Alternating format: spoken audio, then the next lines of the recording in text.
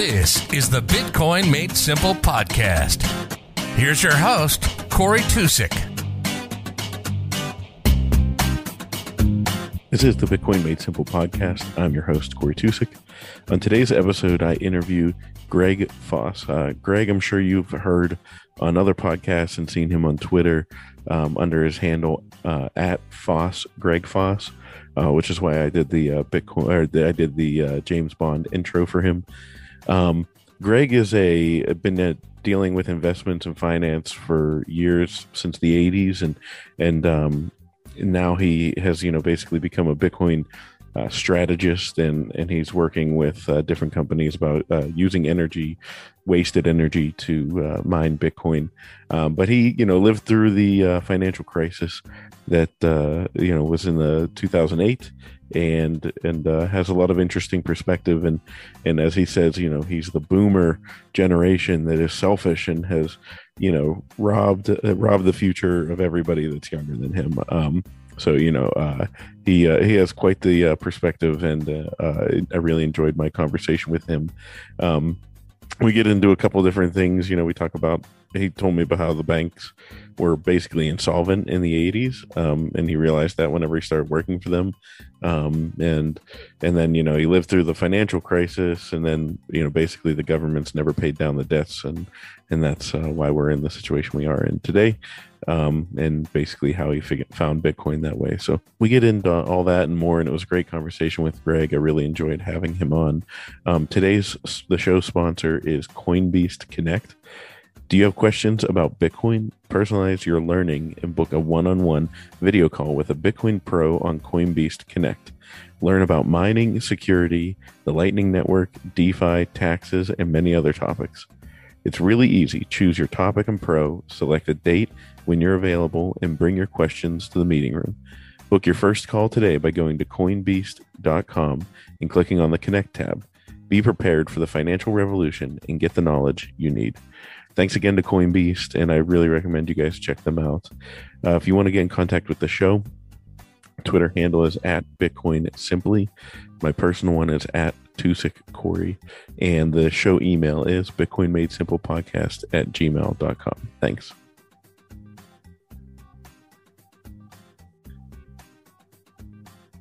So you're saying you get to paddleboard a lot, and that's the Lake Ontario is beautiful.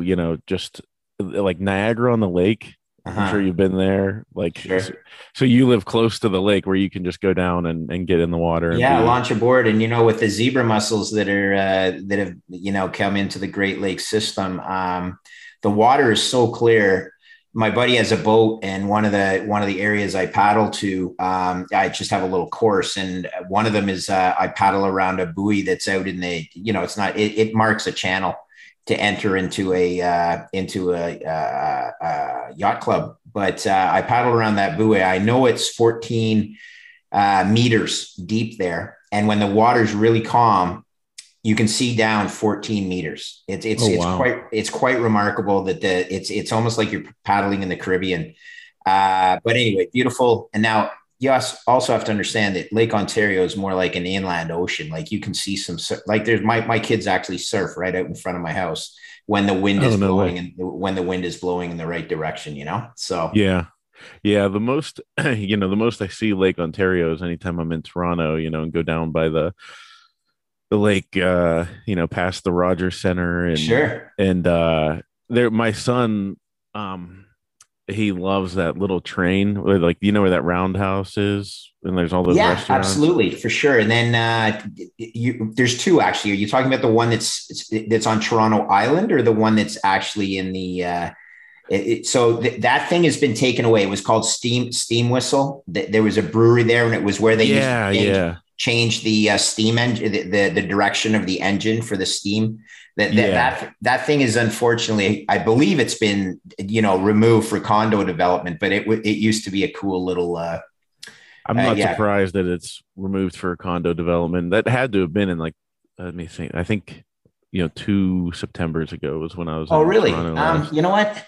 It should probably have been a historical monument as well. Maybe it's just blocked from the view of the what's called the Gardner Expressway, that you can't see it anymore because it's behind condos. But maybe it actually still is there. Who knows? Yeah, that the amount of condos down there. I don't get it either. But you know what? Half of them aren't even. Half of them are certainly not owned by Canadians. But yeah, it's a way of getting your money offshore from some Asian countries, no question.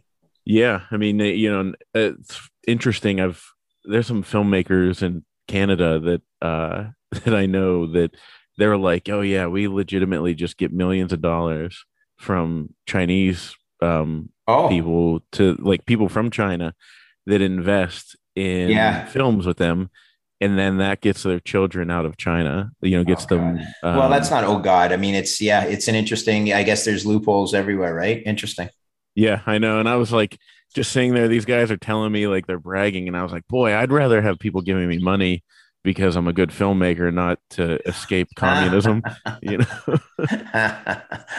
Oh, there's a lot of holes in the Canadian regulatory and federal and provincial, but anyway, we won't get there. So anyway, thanks for having me. Let's talk let's talk business. Yeah. So first of all, I assumed the little video I made, and if you haven't seen it, I put it on Twitter saying who I was interviewing tomorrow. Was that the one where it was with the gun? I definitely think I sent it around. Was that you? Yeah, you did. Because I actually I apologize. No. By the same token, I need to understand, Twitter has so many different not memes, but people, their Twitter handles are different from their email handles. And I can't figure out sometimes who is who, but I appreciate that was a cool one. Yeah. I figured because your Twitter handle is Foss, Greg Foss. Does that mean you're a James Bond? James Bond. So, this is how, I'm 58 years old, Corey. You need to understand that when I got involved in Twitter, I had already passed my best before date. Okay. Like I'm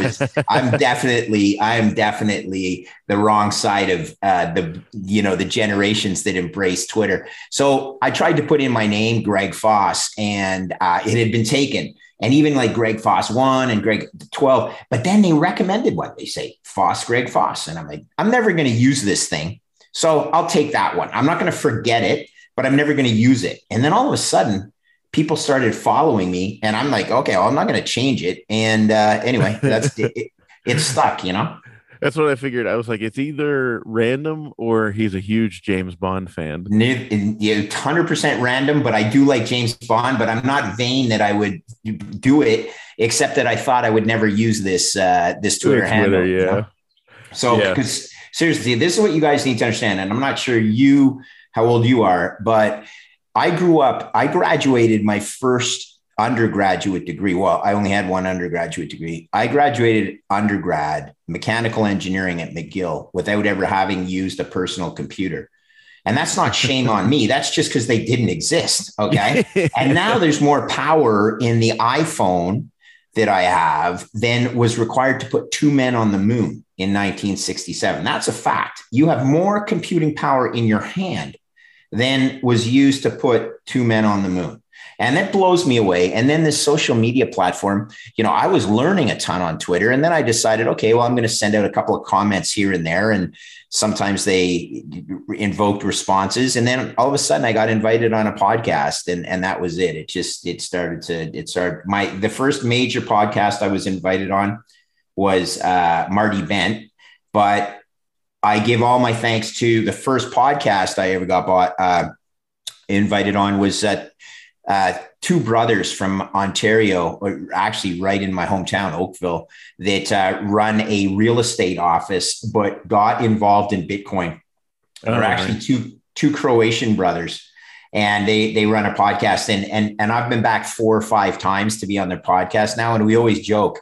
And this was only about 1.5 years ago that I first started with them. And that's the power of this, Corey. And this is what's important to understand. Some people have a platform because they're, a sports celebrity, but they're dumb as a plug, right? Yeah. And then there's other people that are brilliant, but have no following. And those are the people I love finding, because, they have, so I've just, made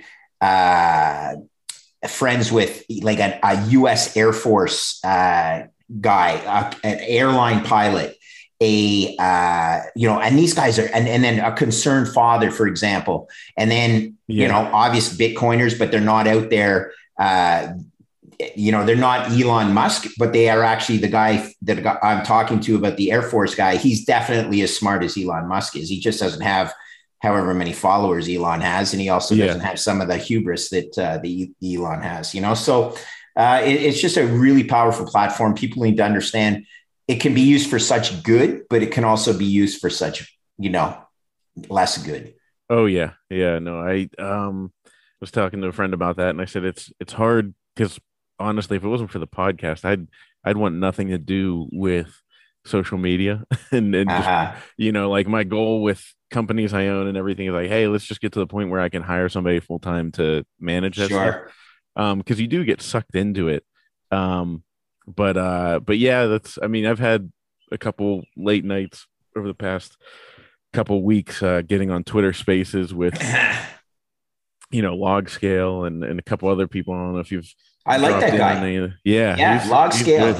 Again, I can't remember. I think I've met him. I think I know who he is. I certainly know what his handle is. And I think we have a direct message DM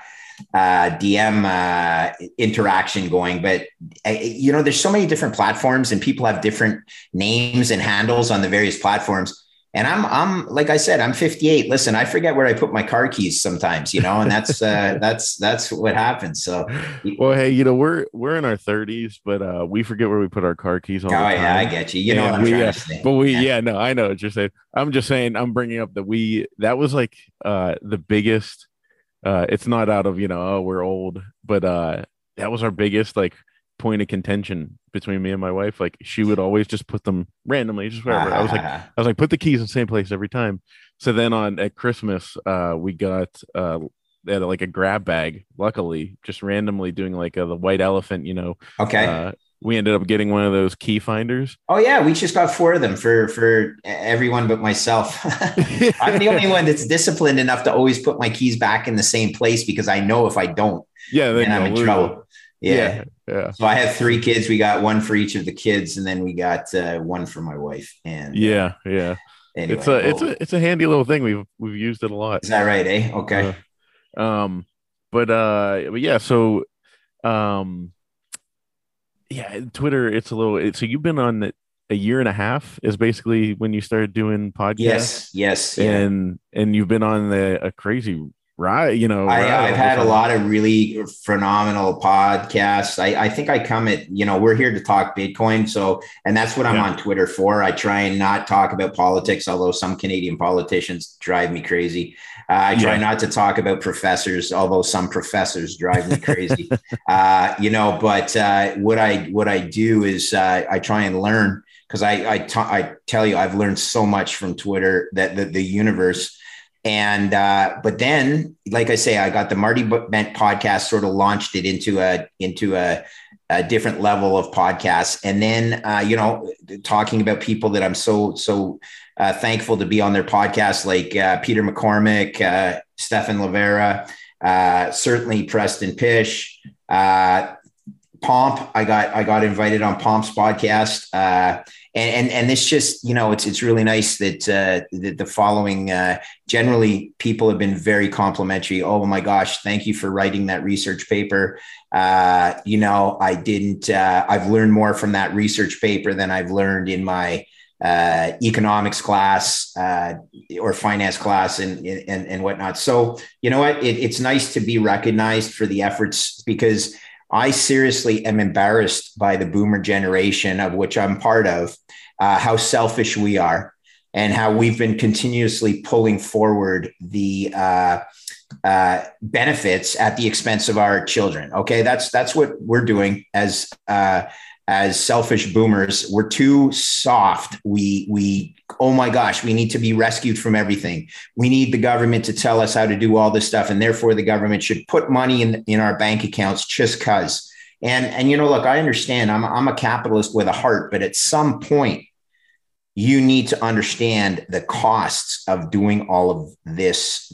I would call it artificial injections into the health of the economy. You are actually hurting the long-term viability of the economy with these practices. And I just need to say that. I need to come out with that because, it's only the future of our children that we are hurting. We're going to be just fine, us soft old boomers, but that's pretty darn selfish. Yeah. And, I can, I've heard you say that before, and I can definitely feel that passion and the honesty, you know what I mean? Where you're like, God, like we really stepped in it here, guys. In your background. So, explain a little bit about like what has shaped your view on that, because I know I heard you talk about sitting in that chair and during the '08 crisis, and I'm sure, I mean, how many years you did before that too? Yeah, so for your listeners, my career has been as a risk trader. I like to say that because it doesn't silo you as being an equity trader or a credit trader. Although I did focus on credit, I traded tons of equities. I traded tons of default swaps, which are basically insurance. So the best way to describe what I've done for the last 30 years is trading risk. But it's perhaps good to give a background as to how I got there. I grew up in Montreal. I mentioned to you, I'd never used a personal computer when I graduated from my undergrad degree. That was McGill University in 1986. All right. And that's when I was born. Not to okay. So I went to McGill, graduated in 86. I knew I didn't want to be an engineer, but I made it through the 4 years of engineering. I love the challenge, or the mathematical challenge. And I didn't actually know what I wanted to do, because after all, who really knows what they want to do when they're, in their early 20s? So it got to my fourth year, and I said, well, I better make a decision what I want to do. And I know I don't want to be an engineer. So why don't I see if I can apply to any business schools? And I wrote the GMATs, and it was pretty successful. And I knew I had decent marks. But I took a chance and I applied to one school in the US, literally one. Okay. It was Cornell University.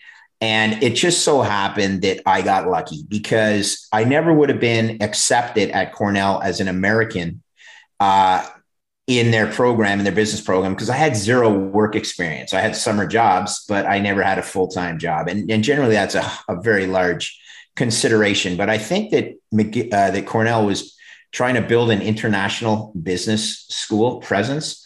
And they saw this kid coming from Canada, and they said, okay, it's a good school he's graduated from. His GMATs were, decent. Check. No work experience. Okay, well, we'll probably give him a pass on that basis. So I got in as a Canadian. I wouldn't have gotten in as an American, I'm pretty certain. And I was the youngest kid in my class.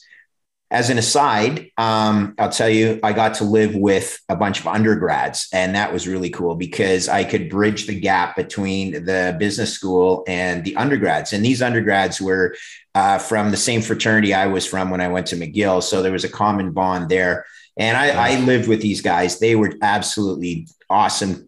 And they, embraced me like one of their own. And that's how I got to learn the difference between the cultures of the two countries. And they are substantial. As an aside, sad note, one of those roommates was actually killed on 9/11. So, I've experienced the heartbreak of that a lot of Americans certainly. So I graduated from Cornell. I had a chance to to work on Wall Street, but I wanted to return to Canada. And I took a job with Canada's largest financial institution bank called Royal Bank of Canada. Royal Bank of Canada was in 1988 wrestling with problem loans that they had made to lesser developed countries, primarily South American countries like Brazil and Mexico, but they were insolvent. Okay. This is crazy.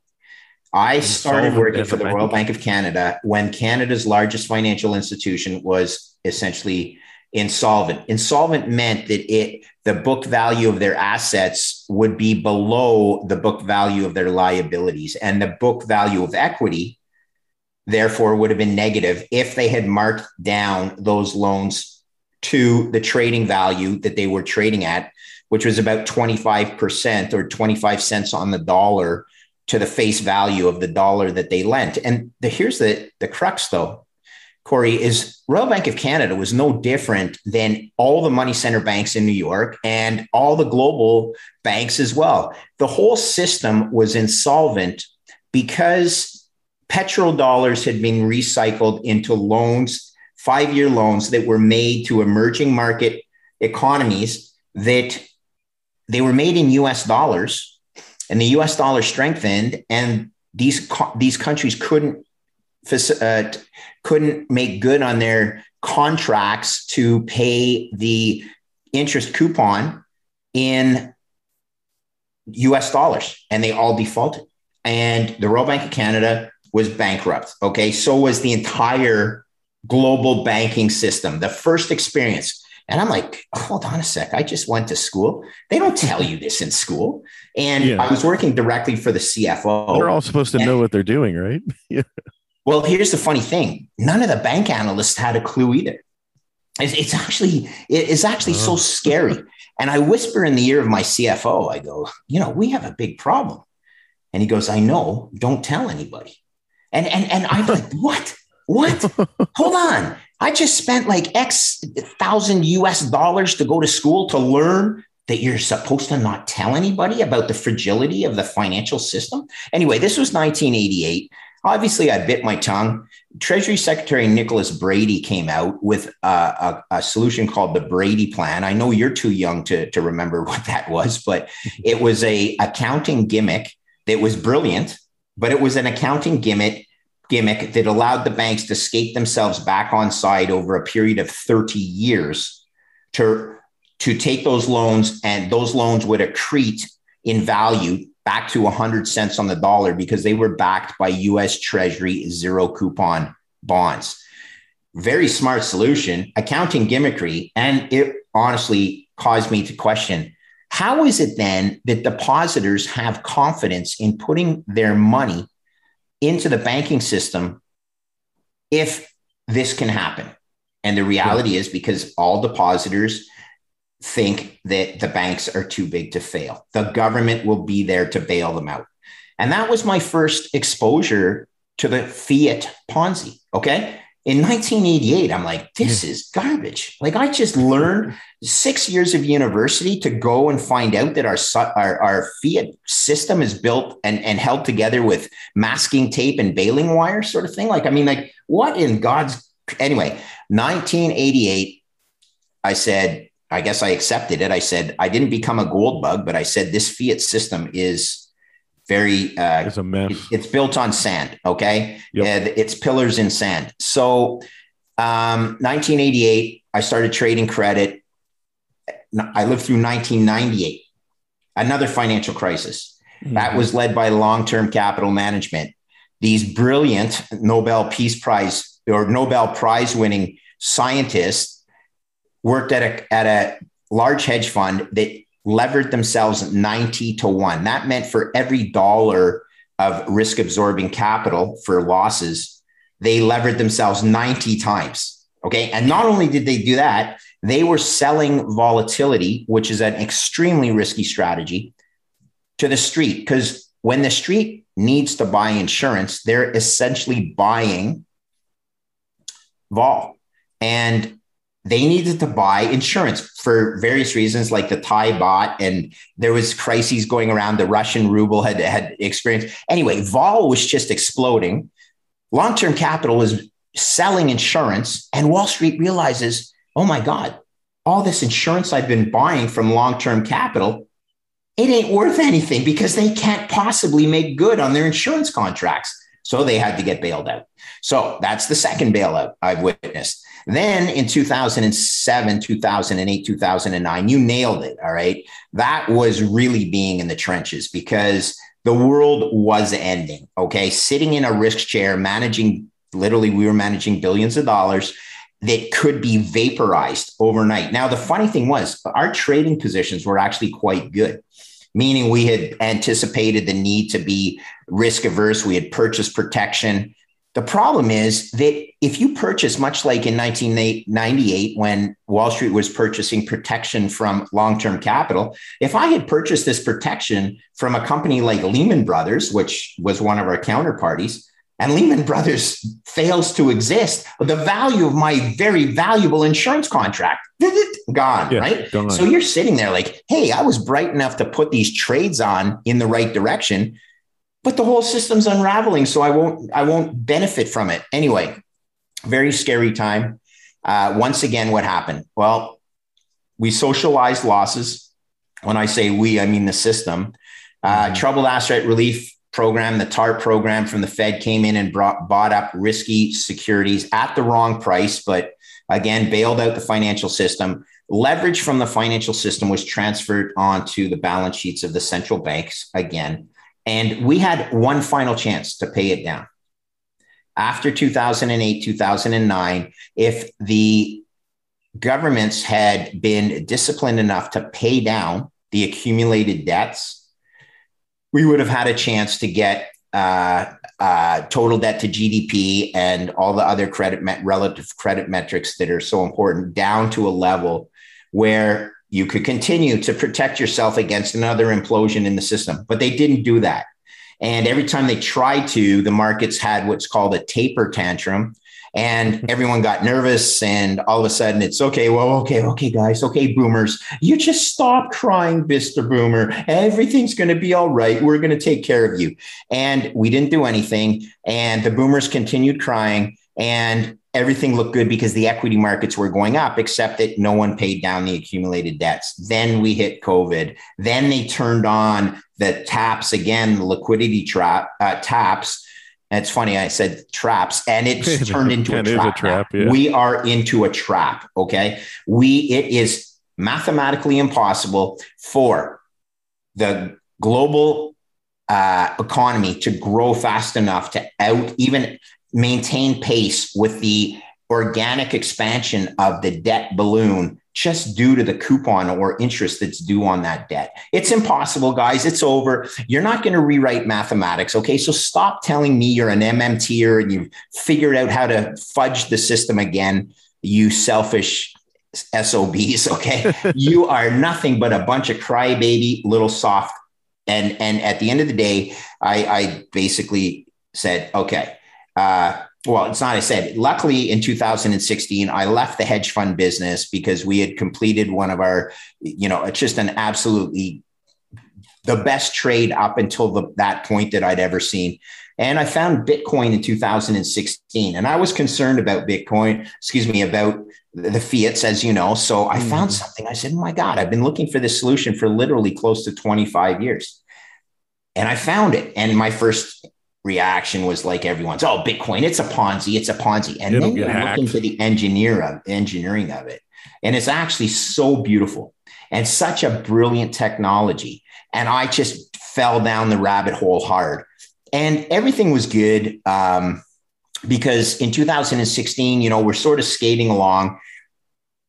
I know it's going to be bad, but I'm like, it's not going to be bad overnight until COVID hit. And then it became bad overnight. Yep. Okay. And luckily, thank God, someone so brilliant, I don't even think he's from planet Earth. They call him Satoshi Nakamoto. I think he's from outer space. Okay. I actually think this system is so brilliant, and things that Bitcoin have built into the protocol, like the difficulty adjustment factor and all of this, are so brilliant. I could not have imagined someone anticipating this 10 years prior to when we really needed it. And this is my message. We really need it right now because everybody has lost their minds in any position of power. This whole infrastructure, I'm using Marty Bent's words here, it's a clown show. This is an absolute clown show. And these are the politicians we've left our future our kids' future in the hands of these buffoons. Like, look, I'm a boomer, but I don't think I'm a buffoon. These are buffoon boomers. Like, this is ridiculous. And yet they're career politicians. Neither Justin Trudeau, the Prime Minister of Canada, or Joe Biden, I'm not politically aligned, but I will tell you that they've never done anything in their life like sitting in a risk chair. They, in the case of Mr. Trudeau, okay, so he's been a drama teacher. Okay, there's nothing wrong with drama teachers. Oh, so he also taught snowboarding. Okay, well, good. That's great to teach snowboarding. Oh, and he had a real tough job. He was a bouncer at a bar. Good on him. And now he's running a country.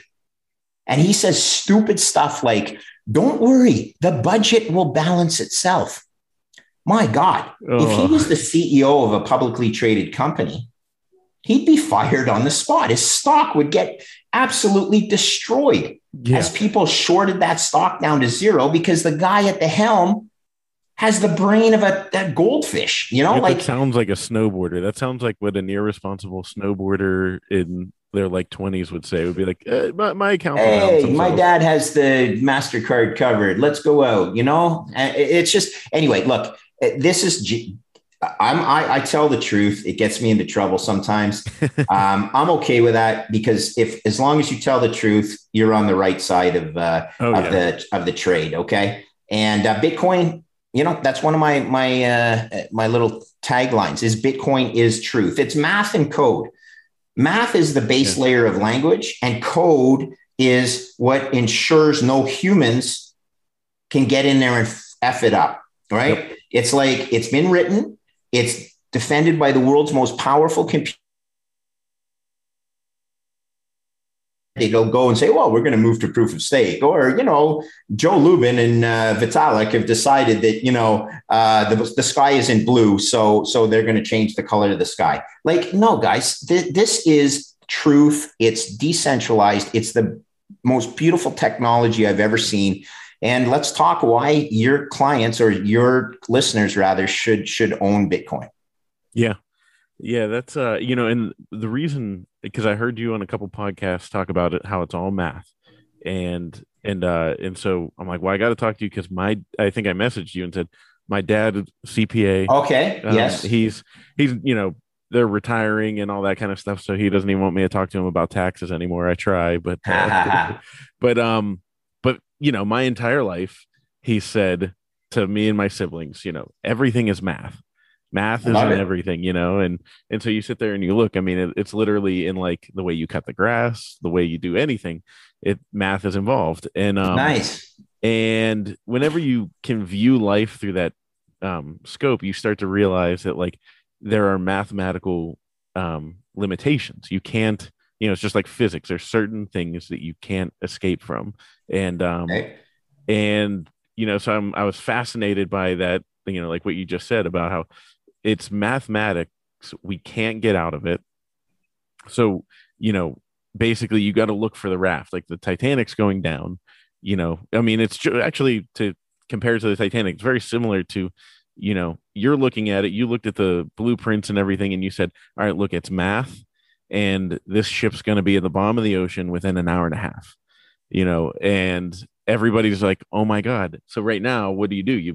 You buy Bitcoin. You get on a lifeboat if you're on the Titanic, unless you're, a man. Here, sorry to jump on top. I love your thought process, but something comes to mind, and this is important for people that live in privileged nations like, certainly United States and Canada.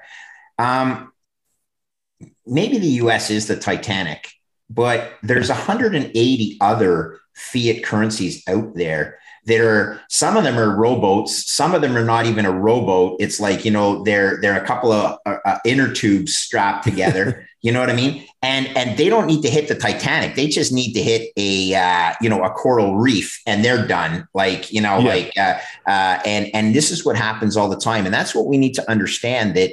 And I want to be clear. I don't want this to be the Titanic. I mean, I don't want to hit the iceberg. There is a way out of this. It requires some huge discipline, and it actually requires young kids like yourself getting the word out, because there's fiat currencies, which are programmed to debase. Those are 100% mathematically programmed to debase because of the debt spiral that we've got ourselves into. We can talk about the mathematics of that, but it's pretty simple. I always say it's grade 11 math. Let's not confuse ourselves too much. It's just fiat currencies are programmed to debase. Fiat currencies always fail. So we know for sure the US dollar is going to fail at some point. We just don't know just when. a matter of when. And the best thing that we hope is that it will continue operating for as long as possible, because we don't want the Titanic going down. Yeah. Yeah. Especially because, like you said, the people that have inner tubes or, rowboats, they not only are out in the open sea in this small vessel, but they have a rope that's tied to the boat that's going down. Oh yeah, 100%. Hey, but you know what the funny thing is, that the guys on the boat are like happy to say, "Oh, there goes another one." Well, okay, so that's only an inner tube. We lost a couple of inner tubes, and we lost this rowboat and everything. That's a problem, right? That's what's called, to an extent, it's the Cantillon effect. It's treating the top of the wealth spectrum. Everyone benefits here at the cost of everyone lower down on the totem pole. So you're right, but Argentina has defaulted 4 times in my career, 4, and yet okay, well, they keep getting more money lent to them because that's how the system works. Imagine trying to do that with a mortgage. Like I had 4 foreclosures. It's pretty sick, eh? And the banks can give me. So this is why everybody needs Bitcoin. Very simply, why? Because Bitcoin is protection against this insanity, because that's what it is now. It has reached the point of insanity. We have guys that have never passed a math course in their life saying, "Oh, well, we can take down another trillion, and it's only going to cost us 258 billion in missed revenues or deficit rather." And that's so funny because they assume all the other stuff doesn't matter. So yeah, this one's only going to cost 258 billion over 10 years in deficit. And we don't care about all the other ones whose accumulated deficit was like literally 50 times that size. You know what I mean? And so it's living in the here and now, not ever paying back what you borrowed in the past. You're just pulling forward future benefits from your children. So go ahead. You can justify it by pretending that this one program in isolation, not worrying about any of the other programs that were viewed in isolation, is going to be just fine. And I'll just say again, I bet you that's some lazy, conflicted boomer that's saying that because they want to get reelected for another 4 years and sit in their useless position of saying that the world is fine. Everything's going to be good. We just lost, a little bit here. Gosh, it is so dangerous. And I'll give some of them the benefit of the doubt that they don't realize what they're doing, that they're not telling the truth because they're too dumb. Yeah. But the people that do realize they're not telling the truth, that's criminal behavior. Yeah. Yeah. I mean, and, I'm always reminded whenever I think of these situations of something somebody once said to me was, whenever I became an adult, I expected there to be grown-ups around me. Like as a kid, you're like, I've never thought of that. Yeah. All of a sudden you're the grown-up. And then you get to the grown-ups and you're like, nobody's acting like a grown-up. Like, this is really irresponsible. Like, we're nobody's, so we have the debt spiral that we're in, I mean, oh God, let's see, how big of what was the stump speech for 2008? Whenever both McCain and Obama were like bashing Bush for how much money he spent and how big the debt was. Like, I can't even remember what the number was, but I'm sure it pales in comparison to where. Oh, it certainly does. I wish I knew what you were saying. There's one statistic that I remember. Even back in 1988, they would measure the amount of debt measured in dollar bills. If you stack them, not end to end, but one on top of the other, would go from the earth to the moon. I remember that one. That was even back in 1988. Okay. Can you imagine where it goes now? Maybe that's their way to, do interstellar travel. But, gosh, damn, it's really sad when even the political system, though, you understand is no one's going to win a re-election if they win their first term by going up there and saying, I'm going to be frugal. All of these government programs. No, it's going to be a recession because we need to, not a recession, but it's just going to be, well, if they don't do it right, it becomes a recession. If they do it under disciplined financial management, it still causes a lot of pain to people who have a vote and they're not going to win on that platform. And if they get in office and do it, they're not going to win another 4-year term. So like, it's funny, right? Like there's this mixed incentives. Yeah. It's just going to keep going down. It is, because that's 100% guaranteed. So what do? You have the fiat system. You don't store any of your value in fiat money because that's guaranteed to go down over time. Okay. Mm-hmm. But you don't get rid of it because fiat is good for. You don't buy a trampoline with it. Why so? Just for the sake of, I honestly, a trampoline maybe it's not so bad. Maybe at least you can lose some weight by jumping on the tramp. And that's like true. That. And you could, whatever you could sell it for at a garage sale, probably. More, but here's the crazy thing. Holding. Well, so let's start first principles. Yeah. Money has always been a technology for storing the value of your time or your energy that you expend today. You need to store it for use in the future. Okay. Yeah. And that's what money has been. And, I think back to when I was 20 years old, before you were born, because it was before 1986. I was working on hot roofs in Montreal, pounding shingles into hot roofs in the summertime. Let me tell you, I may have earned, on a really good day, I was making about $4 an hour, and we probably worked 12-hour days. All right. So I made $50 that day. That's even before taxes, but I didn't pay taxes. I was a student. I made $50. Let's assume I never spent that $50 because I have more savings now than I did then. And some of it rolls forward. But that $50 of time and energy that I spent on a hot roof, improving the value of that house, by the way. Yeah. What do you think it's worth today? Do you think it's worth my 12 hours of work that I spent? My God, no, it's not even worth probably $15, 15 in today's money. And what could that $15 buy in terms of energy? I don't know, maybe a Big Mac and a couple of other things that I could burn for energy that would be worth, again, like 1/100th of the amount of physical energy I put into that roof. So what is money? Money is a store of value over time and space. Fiat is not that.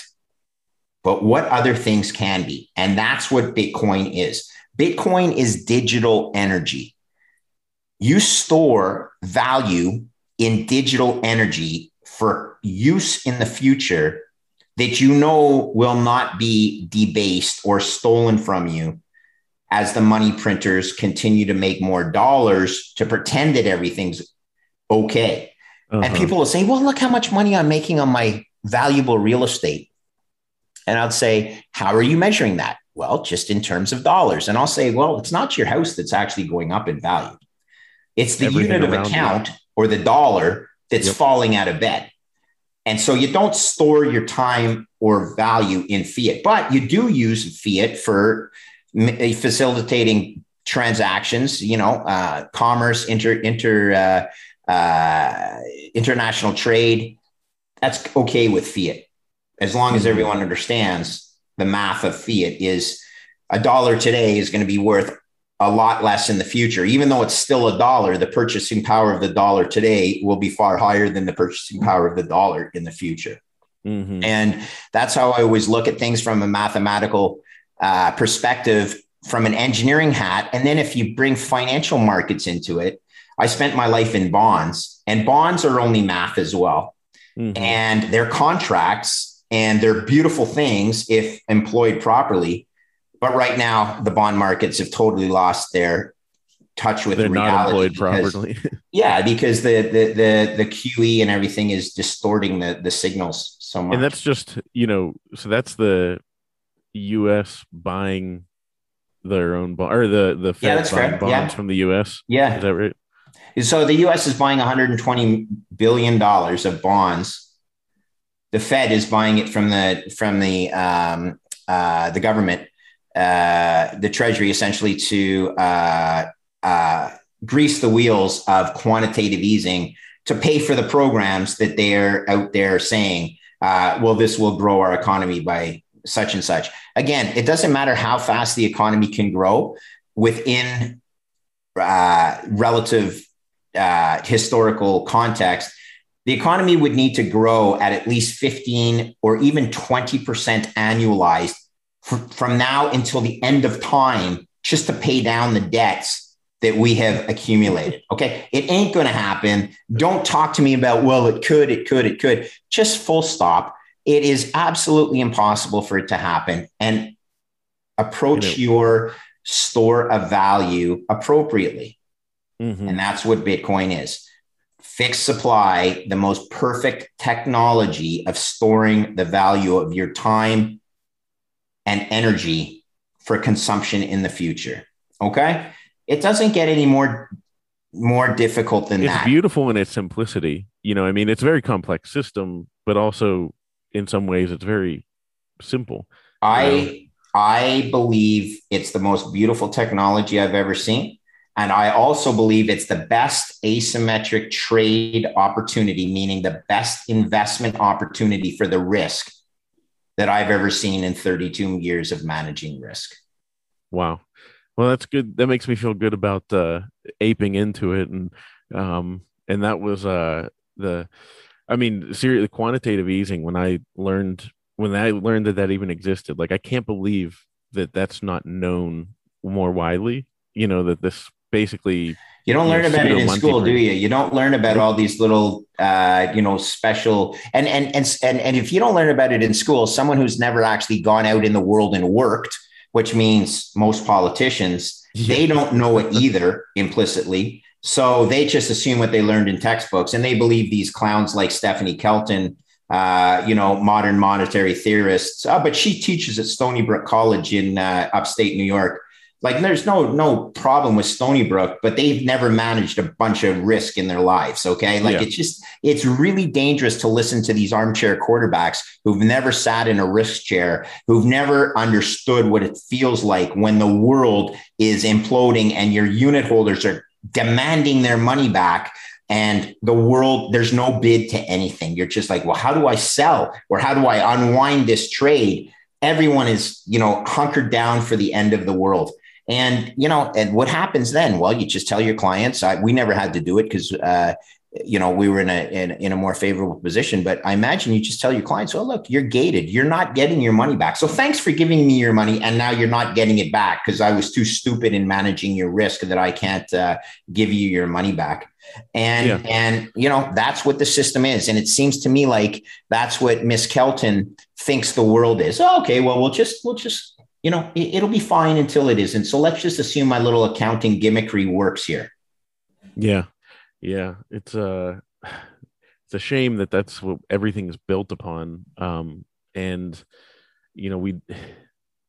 we don't, I don't know, you speak about like politicians trying to get reelected and everything like that. And I had this radical thought, and I mean, it would have to be fleshed out, but I don't want to be a politician. But maybe if somebody's listening and they want to, step up and they're thinking about politics and they want to do the right thing. But I thought, with all this money printing, what if somebody came out and said, hey, look, because like you said, if you come out and say, look, we got to pay this debt down and fix everything, because it won't happen though, Corey. Even now, you see, it's impossible. So even someone who ran on that platform has failed math themselves, because you cannot do the impossible. We're never going to pay it down. Let's be honest about that. You just need to be certain that your fiat dollars will start and continue to debase, but at an accelerating pace. Okay. That is the mathematics of it. Yeah. So protect yourself accordingly.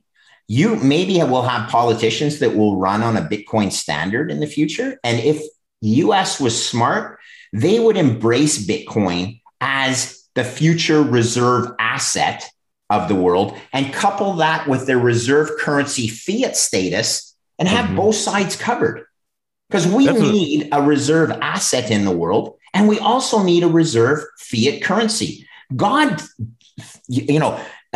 love the USA. Like, I've lived there. Yeah. Canada would be an absolute basket case if we weren't the northern neighbor of the United States. All right. And why? US has the biggest economy, the most brilliant entrepreneurs, Actually, their form of governance or government is actually pretty solid. It's still a clown show, but it's better than anything else. It's better than all the other clown shows. Yeah, that's correct. It's better than all the other clown shows. I think Margaret Thatcher may have said something like that or whatever.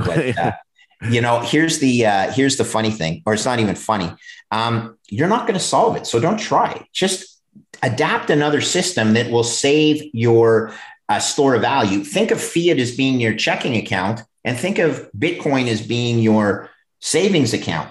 And if the US could control both of those, which as a nation that's built everything that they have should do, man, oh man, it would be brilliant. The Chinese have basically just said, hey, we don't want this Bitcoin mining stuff. It's a gift. It's a gift to the rest of the world. We know what China's all about. You can pretend that China's going in the right direction, and they seem to be until they stop. Just because some guy decrees that that's it, Alibaba is doing some stuff that's challenging my power. Like, it's just so crazy to me that the US hasn't absolutely embraced this opportunity that China's handing to them on a silver platter. Yeah, that's, and that's what I was going to say is that, like, what if somebody ran on the platform of, Ted Cruz, man, Ted Cruz. I mean, there's guys like that let me tell you, the smartest people. So I went to McGill Engineering.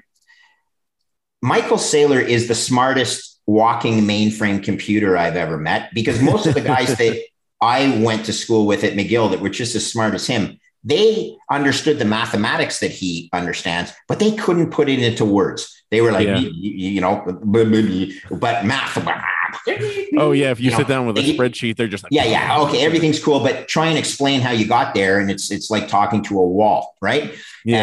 Or even worse, it's like talking to someone who's short circuiting because they can't combine the first layer of language, which is math, with the second layer of language, which is your mother tongue. Okay, so Saylor does both beautifully, but outside of that community of those smartest people I've ever met, the Bitcoin Twitter community could be the combination of the most truthful, the most intellectually aggressive, if you will. They challenge everything. They don't take this at face value. Show me how this works. And this is so assuring for me because it's done by a lot of the young kids. Okay, so you're pretty young, but these guys that are 10 years junior to you. Oh yeah. I just interviewed Dylan Leclerc. Oh, buddy, that's exactly who I was just thinking of. Dylan is a friggin' god. Okay. He's closer in age to my young children than he is to me. That blew my mind. So I have a son who's 7 years older than him. Okay. And I'm good with it. And my son is a great guy, but he's great at different things. He's just not as good as Dylan is at putting things together. I have 3 kids. I've done okay in life if you measure life by savings and that, but there's way more important things than that. What I don't want to leave my children is a world that's unraveling because we have these clowns that are in power. Because I think you were referencing this. Most people who are smart and motivated, they don't want to go into politics. Yeah. It becomes almost a zero-sum game, right? Well, I used to be doing good, but now it's impossible for me to do good because I'm trapped in this political system. And that's a shame. But the people on Bitcoin and the Bitcoin community, these are good people. They want to accumulate wealth. Gosh, there's nothing wrong with that. But they also want to use it for good. These are people that want to help people at the bottom of this economic totem pole. So, what's happening in El Salvador is beautiful. What's happening with the adoption of Bitcoin in Africa is helping, other citizens that otherwise would have no hope. And this is, if you want to snuff this out because you're too selfish, again, because you're protecting your elitist World Economic Forum garbage and nothing and be happy. It's actually sick. All right. Yeah. It's really sick. And let me tell you, I've never again, I'll have to say it. I've never again seen such spineless behavior in my whole life than listening to some of the drivel that comes out of Lagarde's mouth, that very large individual that runs the Bank for International Settlements. Steve Hanke at Johns Hopkins. If I had a degree from Johns Hopkins University right now, I'd be utterly embarrassed that value of that degree is depreciating faster than the fiat currency itself because Steve Hanke is such a moron. Okay. So like, I mean, you got to speak out. Right. You got to speak out against this stuff. Well, and Bitcoin Twitter is so good at that. And like I say to people all the time, I love how skeptical Bitcoiners are. Like, you know, whenever people go like, oh, you know, why can you trust it? You know, isn't something gonna, you know, break it? I'm like, you don't understand Bitcoiners. Oh yeah. They look at it like they lay awake at night thinking of ways that this is gonna fall apart, and they haven't figured it out yet. They haven't figured because it's not gonna happen. And lastly, you know, we were last night talking about and by the time I put this out, it'll be, you know, the bill will be signed into law with the whole language of, you know, what they're gonna do with you know, crypto and all that, the exchanges, right. But in the infrastructure bill. But we were having an interesting conversation last night, and I'm curious to get your thoughts on it. We were saying, you know, basically what you were saying of like, there's this opportunity, you know, and I was like, in very simple terms, if somebody came out and said, hey, look, we're going to print stimulus, but we're actually just we're going to print this money for you, and it's going to come to you in the form of Bitcoin, and that will go down, that will go up in value. Trust us, because this fiat currency is going down. So like, okay, that's not going to happen. But like you said, you know, this is a gift. And so we were wondering last night, like, do you think that maybe there's some people, and, you know, I live on the side of like, they want to control you completely. So like, you know, don't get excited that they're trying to pass something that looks Bitcoin friendly or anything like that. But the fact that they're singling out, you know, proof of stake as opposed to proof of work in this bill, apparently. And like I said, it'll be in law by the time this comes out, but or at least in the House. But do you think that the U.S. is starting to wake up to it? Because I mean, even the White House came out in support of that last night, and they said, yeah, no, we should, you know, one of the amendments to the, you know, the new drafts, they were like, let's do this one. And we're all like kind of hypothesizing. We're like, why would the U.S. all of a sudden, you know, Elizabeth Warren at the beginning of the week was like talking down about Bitcoin. And then all of a sudden, like a couple of days ago, she started to walk that back a little bit. Like, well, you know, we need to have confidence in the system. And I can't help but wonder, like, did some of their rich donors like tap them on the shoulder and say, hey, you know, this system's going down, and the only way to save it is to adopt Bitcoin. There's enough smart people in the USA, and it's still free enough that freedom of speech is, you know, is still so ingrained in your truism, in you know, shaking out the fraudsters or the fudsters from their untruths. I believe that could be the case. I mean, look, though, like Bitcoin is engineering. It's the first law of thermodynamics. It's conservation of energy. Every single improvement in human productivity and human quality of life is due to improvements in energy. Okay. Mm-hmm. You know, you can go right back to the Stone Age and then fire. I mean, it doesn't get more difficult than that. And then, you know, the use of hydrocarbons, people say, oh, that's horrible. But, you know, you argue, look at the productivity that's gained on the other side, and the quality of life and other solutions that come along. So energy, every single improvement in human productivity has been based on the back of improvements in energy. Well, Bitcoin is only digital energy. That's all it is. All right. It is a technology that was built in time to take care of the tomfoolery that we are experiencing today. Like, luckily it was built 10 years ago, and it's been tested over 10 years to be able to have the robustness to, you know, stand in think of what's been thrown at Bitcoin in the last, you know, 6 months, you know, Chinese miner ban, Elon FUD, this law that, you know, talk about this law being, negative for Bitcoin miners in America. The one thing that I think America fears more than anything, and this is what makes them beautiful, is that they fear stopping innovation and then some other country embracing that innovation that they could have controlled in their own backyard.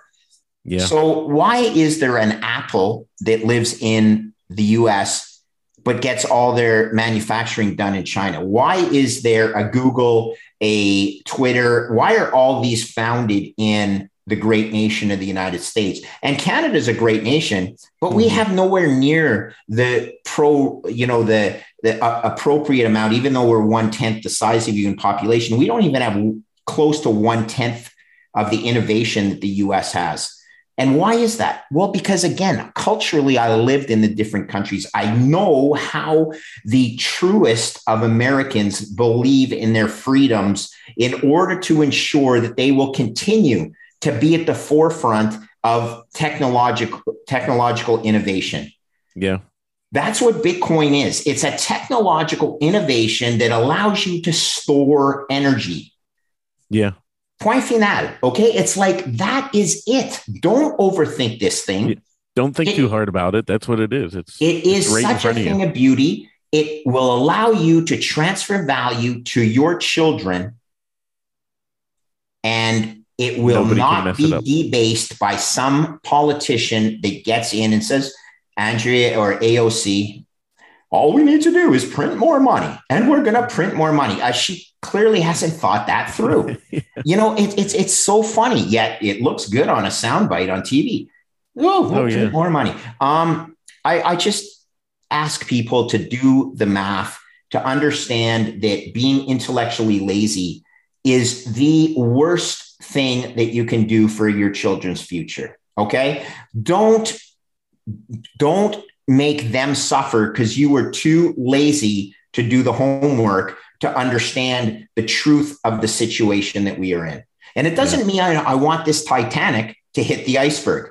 It means that I want the Titanic to see the iceberg, to realize that there are two solutions. One is a savings account, which is your Bitcoin, and one is a checking account, which is your US dollar fiat.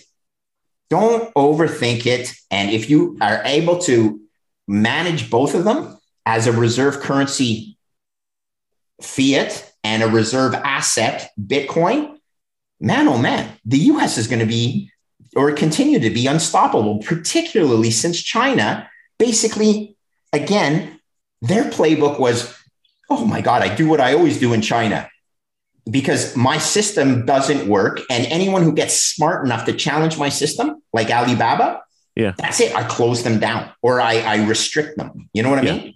So gosh, I'm a Canadian. We just don't have the firepower or the chutzpah to make this happen like the United States could. And as a Canadian, man, oh man, I'm going to try my hardest, but it would be better if it was the US that did it rather than Canada. I'll even say that because it's the USA, and Canada's a really great place, but we're a rounding error. We're not even as large as the state of California.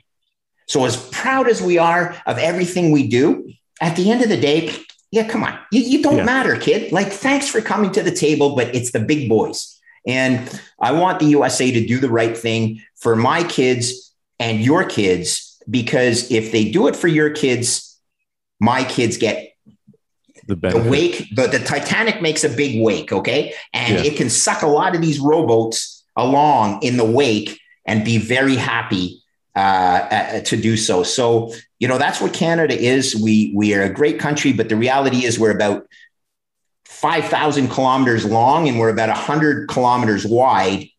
80% of the population in Canada lives within 100 miles of the US border. That blows my mind. I've seen that statistic before where you look at the vastness of Canada, but think about it. Every single major city in Canada, with the exception of Edmonton, is with 100 miles of the US border, right? Yeah. Montreal, Toronto, Ottawa's even there, but Ottawa's not that big a city. Calgary, Vancouver, Winnipeg, all within 100 kilometers of the United States border.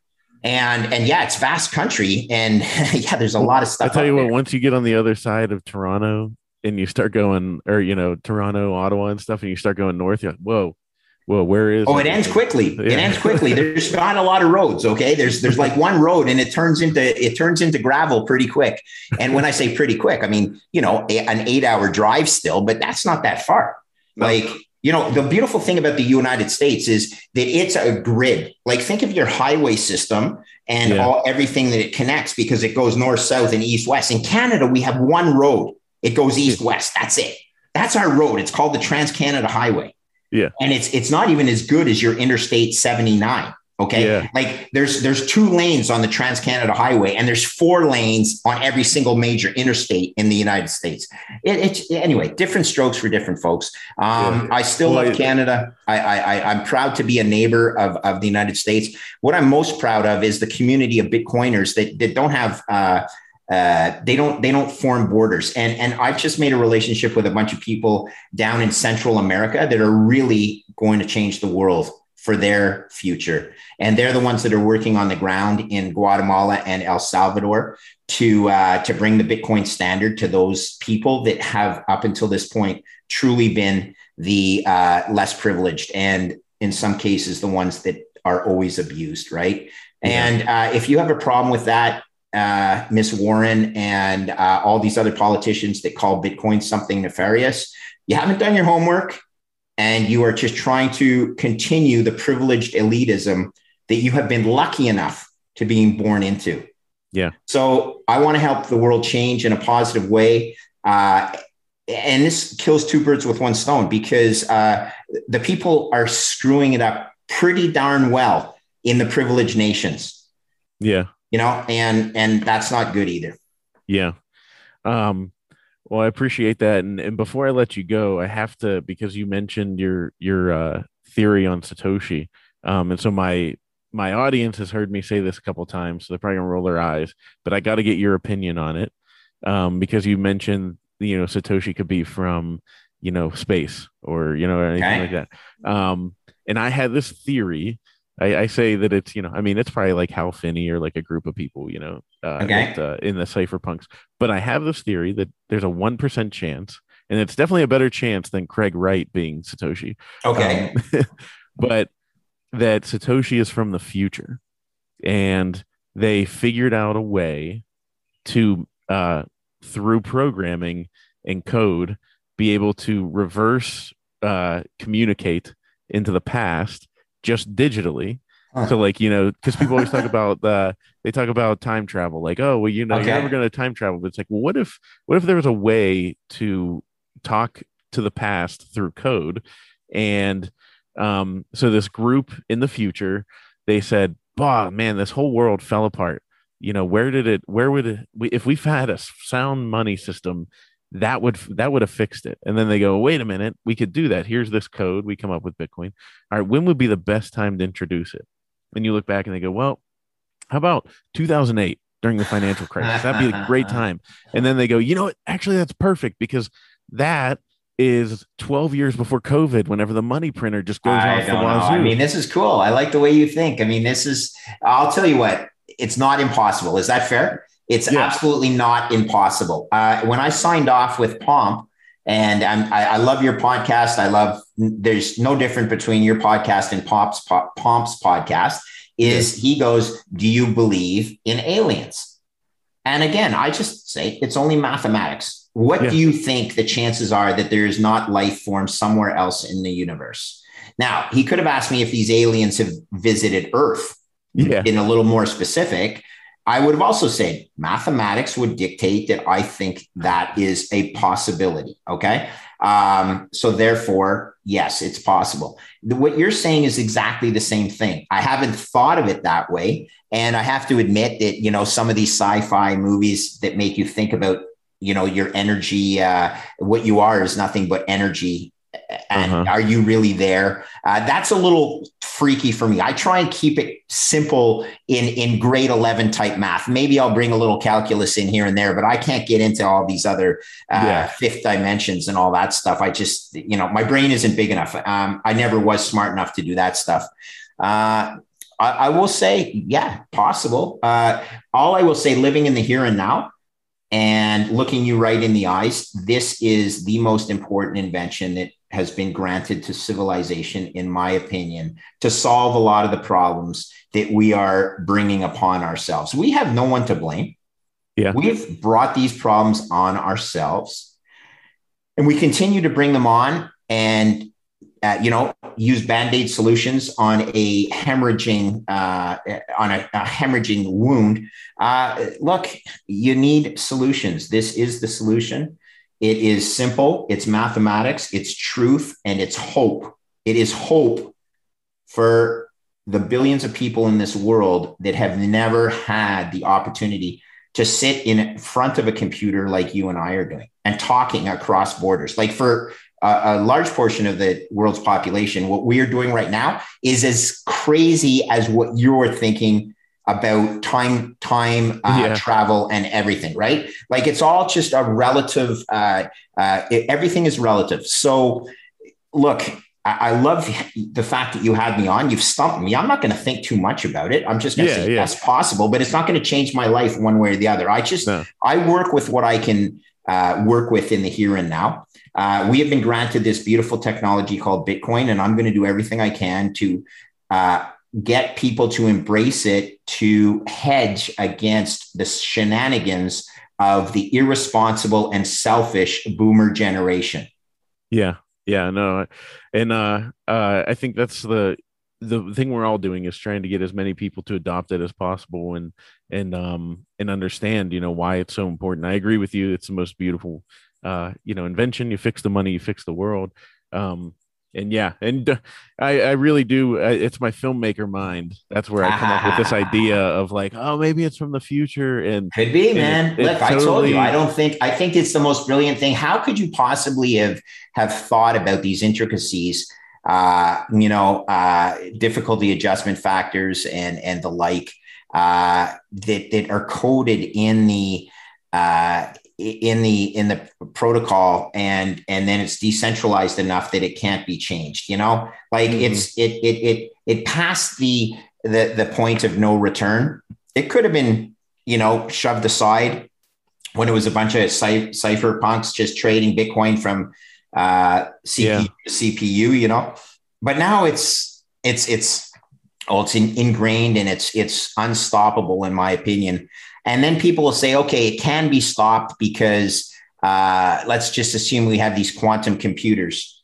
Well, if the world can break the Bitcoin blockchain using quantum computing, we have a lot bigger things to worry about than the Bitcoin code being hacked. I would start worrying about nuclear codes before I worry about the Bitcoin blockchain. Okay. Don't overthink it. Get exposure. If you have zero Bitcoin, you are taking more risk than if you have an appropriate portfolio allocation. Okay. That appropriate amount is according to your risk profile, but zero is not the answer. Okay. Yeah. Owning zero Bitcoin is absolutely very risky. You need to own some. The question is how much, and I'll leave that mathematics up to you guys. Awesome. Well, hey, thanks for coming on. And, to everybody out there, I say, this is literally why I did the podcast. I was like, okay, I put everything into Bitcoin. So I need to do this podcast literally for me to learn from the best minds in there. And I think you're one of the best ones out there in your explanation. So everybody follow Greg and get in the space. And even if you don't have a Twitter account, get out there, start talking to people and reach out. I'm quite open. I try and I don't think I'm smarter. I'm certain. Let's put it this way. If I'm the smartest guy in the room, we're in big trouble. Okay. So let's make sure that the community bounds together and just builds off of each of everyone's specialties. I'm pretty good at a very, I'll stay in my lane. I know what my lane is, but you ask me how the code is written and my eyes gloss over. I used to be good at coding Lotus 123. Okay. You guys don't even know what Lotus 123 is. Okay. So I heard you bring that up on the Peter funniest thing ever. I was actually quite good. At writing macros. And I still remember my keys and the keystrokes. And yet That doesn't matter. Thank you for coming, Foss. You're a pleb, and I'm a very proud pleb. So reach out to me if you need to. Otherwise, just keep learning. And I thank you for having me. It's a pleasure to be on your podcast. So maybe we'll do it again sometime. I'm always available.